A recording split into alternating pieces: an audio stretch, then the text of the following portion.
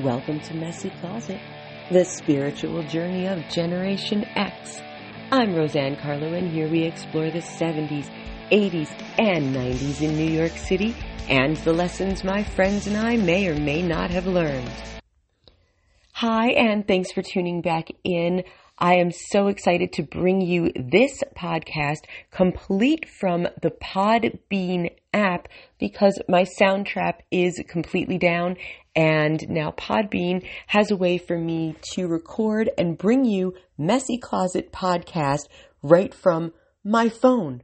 So I'm going to give you guys the lowdown on Ticketmaster, which on Tuesday sat before Congress and went through hearings with the Taylor Swift ticket fiasco. And I just want to say that I know this is not completely and only about Taylor Swift, but all of the music out there and all of the ticket sales. And let's just get into a little bit of history about Ticketmaster. So it was founded in 1976, my year of birth, in Phoenix, Arizona, by college staffers Albert Leffler and Peter Godwa, as well as businessman Gordon Gunn III.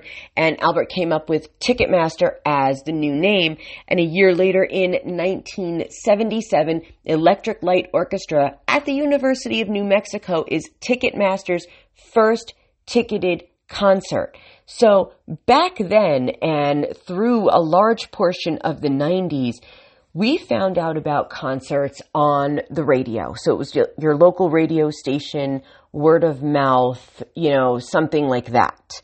We didn't have, obviously, the internet to tell us anything, and very rarely were concerts announced on the news or in the newspaper. But about 81, when MTV rolled around, it became a little bit easier to find out about these concerts. So in 1978, the first international clients signed in Oslo, Norway, and the Louisiana Superdome is the first major venue signed.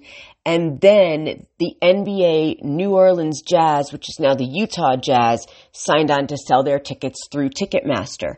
In 1980, the first Canadian client signed on as the National Arts Centre, and they are in Ottawa.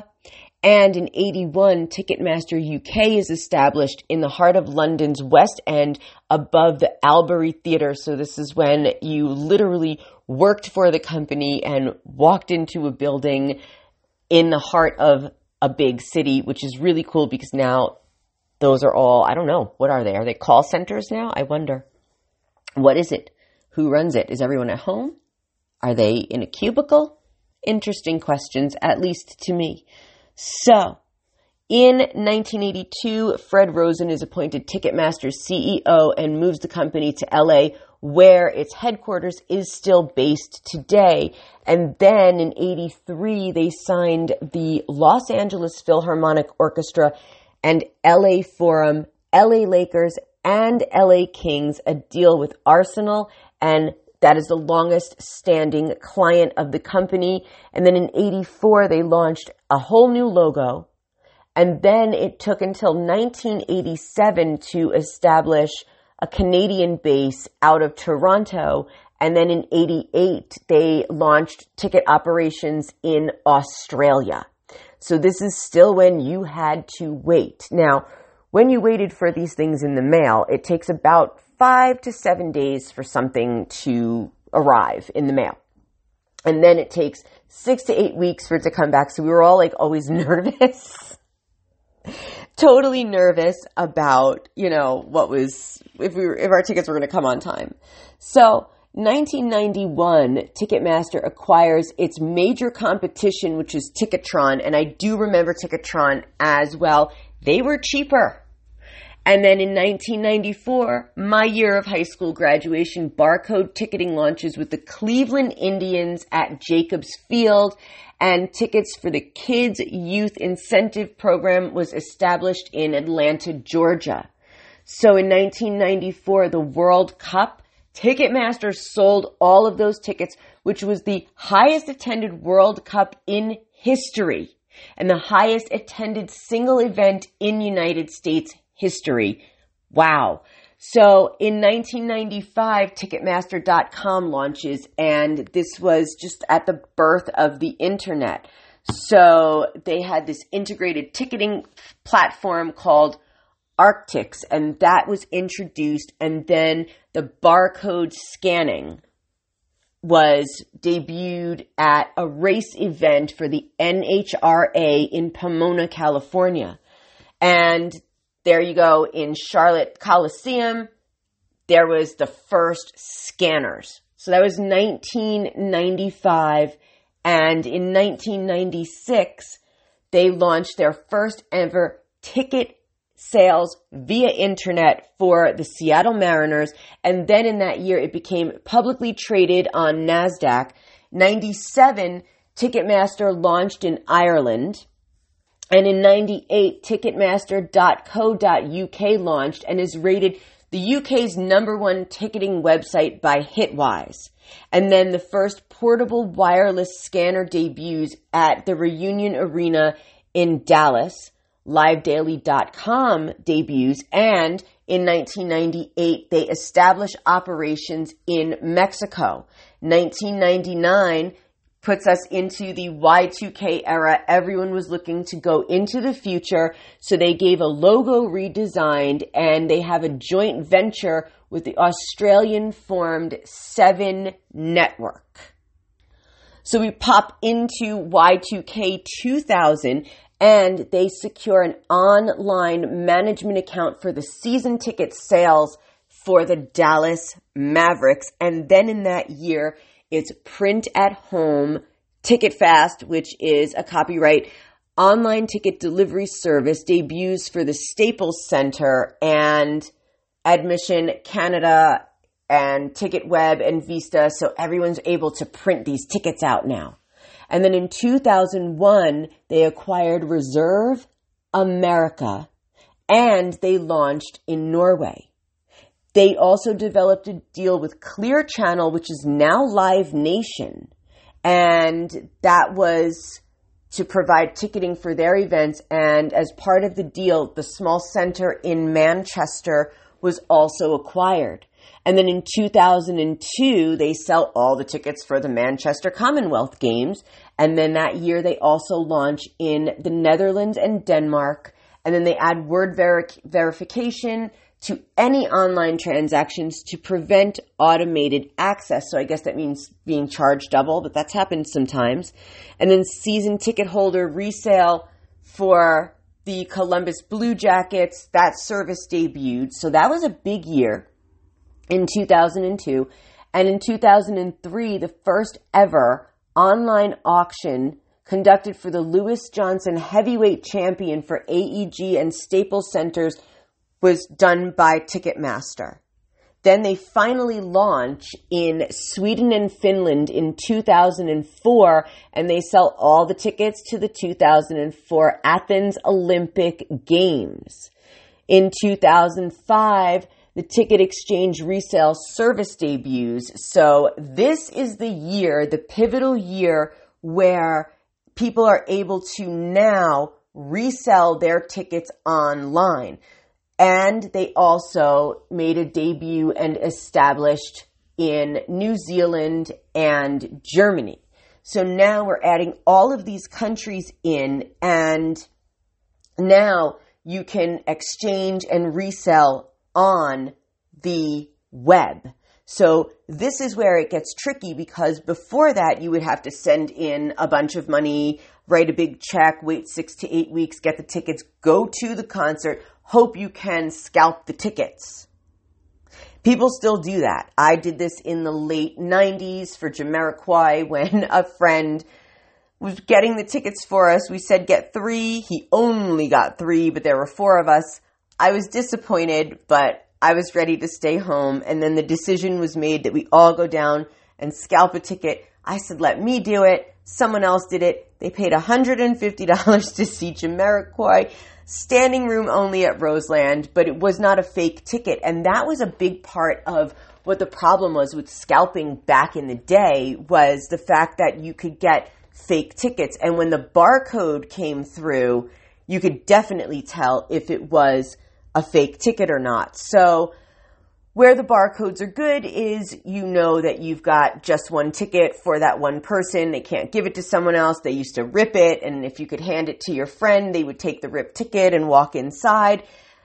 But now it's all digital. So in 2006, Spain and Turkey launched their Ticketmaster sales, and the first auction launched in the UK with the Guinness Premiership Final. And then they went to mobile ticketing. So 2006, mobile ticket and O2 wireless festivals. And they sold all the tickets for the 2006 Melbourne Commonwealth Games. In 2007, more than 2 million free iTunes songs were given to Ticketmaster.com customers. And they have now established a resale partnership with the NBA, NFL, and NHL. In 2008, Gioa Ticketmaster sells all of the tickets for the 2008 Beijing Olympics, and the online resale marketplace Tickets Now in the US and Get Me in the UK are acquired. So they're just acquiring. It's just becoming a huge conglomerate. And then in that same year, 2008, they launch VIP packages. And then they debut paperless tickets in the UK with Metallica at the O2 Arena, and it is the largest paperless event with over 18,000 people attending. I could see that though. It's Metallica. Master of Puppets, Ticketmaster of Puppets. Good deal. I like the whole theme of that. And then paperless tickets launch in the US for the Tom Waits tour, and Ticketmaster spins out from IAC, begins trading on NASDAQ under the ticker TKTM, and Ticketmaster and RIM partner to bring mobile ticket purchasing to the BlackBerry. That is fantastic. So they were expanding out of how you could buy your tickets. You didn't just have to use now a desktop or a laptop. And in 2008, they partnered with Yahoo. I read that as Yoo-hoo. Oh my God. But I said Yahoo out loud, thankfully. And then in 2008, Ticketmaster acquires Frontline Management and becomes Ticketmaster Entertainment, Inc. In 2009, Ticketmaster appoints Official Ticketing Services. They are the provider officially for the London 2012 Olympic and Paralympic Games. And then in the year 2009, they surpassed the sales of 1 million paperless tickets. They sell a record-breaking number of tickets for Michael Jackson's 50-day residency at the O2 in the UK. And following the singer's death, all tickets can either be kept or refunded. It depended. They were good about that. They put that in their own website. This is from Ticketmaster.com, so they felt the need to say that, but that's nice. But they sold a record-breaking number for that 50-day residency for Michael Jackson. That's amazing. And then in 2010, Ticketmaster Entertainment and Live Nation merged to form Live Nation Entertainment, and 13 years later, everyone's fighting them because they have had all of this time and all of this money to make themselves huge. So there's Ticketmaster in front of Congress, and they're getting grilled. So these lawmakers are like, hey, the Swifties are right. They're on to something, and they really gave excuses. I'm just going to give you some quick takeaways. First, they blamed it on the bots.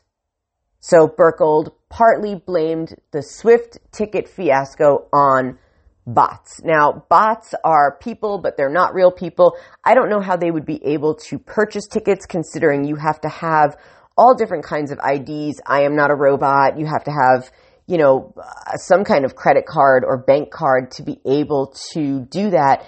And as far as I know with bots, from Johnny Depp and from hearing that Bot Sentinel may have things to do with like the Markles and stuff like that, I just really think that they're more online nuisances to just stir the pot than they would be purchasers of tickets. But that's just me. I don't think it was bots. I think it was scalpers, because I did a little bit of digging, and within that digging, I found out that, I think it was on YouTube or somewhere, that there are scalpers who have deals with Ticketmaster, Live Nation, whatever it is, and they tell them exactly when the tickets are going to go on sale, because some of these Taylor Swift tickets were like $22,000 on resale on the app. So they're getting all of the fees in XYZ. They're getting more and more, like thousands and thousands of dollars. You do that 100 times, you've got $100,000 of just fees from people. And then the entertainment industry has been pushing back at Ticketmaster's dominance, because there is nowhere else for them to go. And if they won't sell your tickets, you're not going to sell out. And then, of course, that the customers pay the price, because they're putting a wall between the artist and their fans. They're putting a wall between love and life. You know, some people live for concerts. I do. I love every single one that I get to see at Bethel Woods. And then they're saying that, all the lawmakers are saying that a Ticketmaster merger should be on the table. So what else could they merge with? I don't know. There's no easy answers to any of this. And, you know, there's just all of these concerns over like security and fees and pressure for accountability. But where is the accountability? They stopped selling tickets for Taylor Swift after everything crashed and the prices were outrageous. She and her team fired back, saying that they explicitly asked if this could be handled. And they said, yes, apparently Ticketmaster, it wasn't handled. It's just funny to me that the Democrats and Republicans both decided to choose this and daylight savings time, which they could have done for this year. It doesn't need to get dark so early. Again, just my opinion. But they chose this rather than Big Pharma or gun control. They're choosing Ticketmaster. It just seems strange to me to bring this before Congress, but I do understand that regular people who just want to see their favorite artist in concert are getting ripped off. So it is doing something for the people. It is nice to see the Democrats and the Republicans united on something. And if it's for art, great. I'm honestly shocked. And the other thing that I really do want to say is that the one thing that's wrong with digital tickets is the fact that you don't get to keep your ticket stub.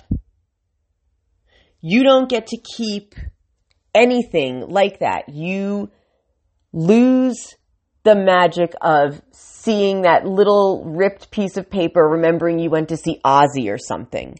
But that's just my thought on it. I don't know.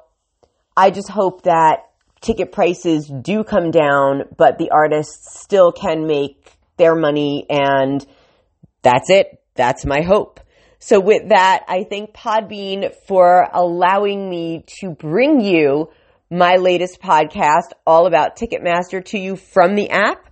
And thank you for tuning in to this episode of Messy Closet. Sorry, there's no intro or outro music. I haven't figured that part out yet. But don't forget to keep art and keep love alive.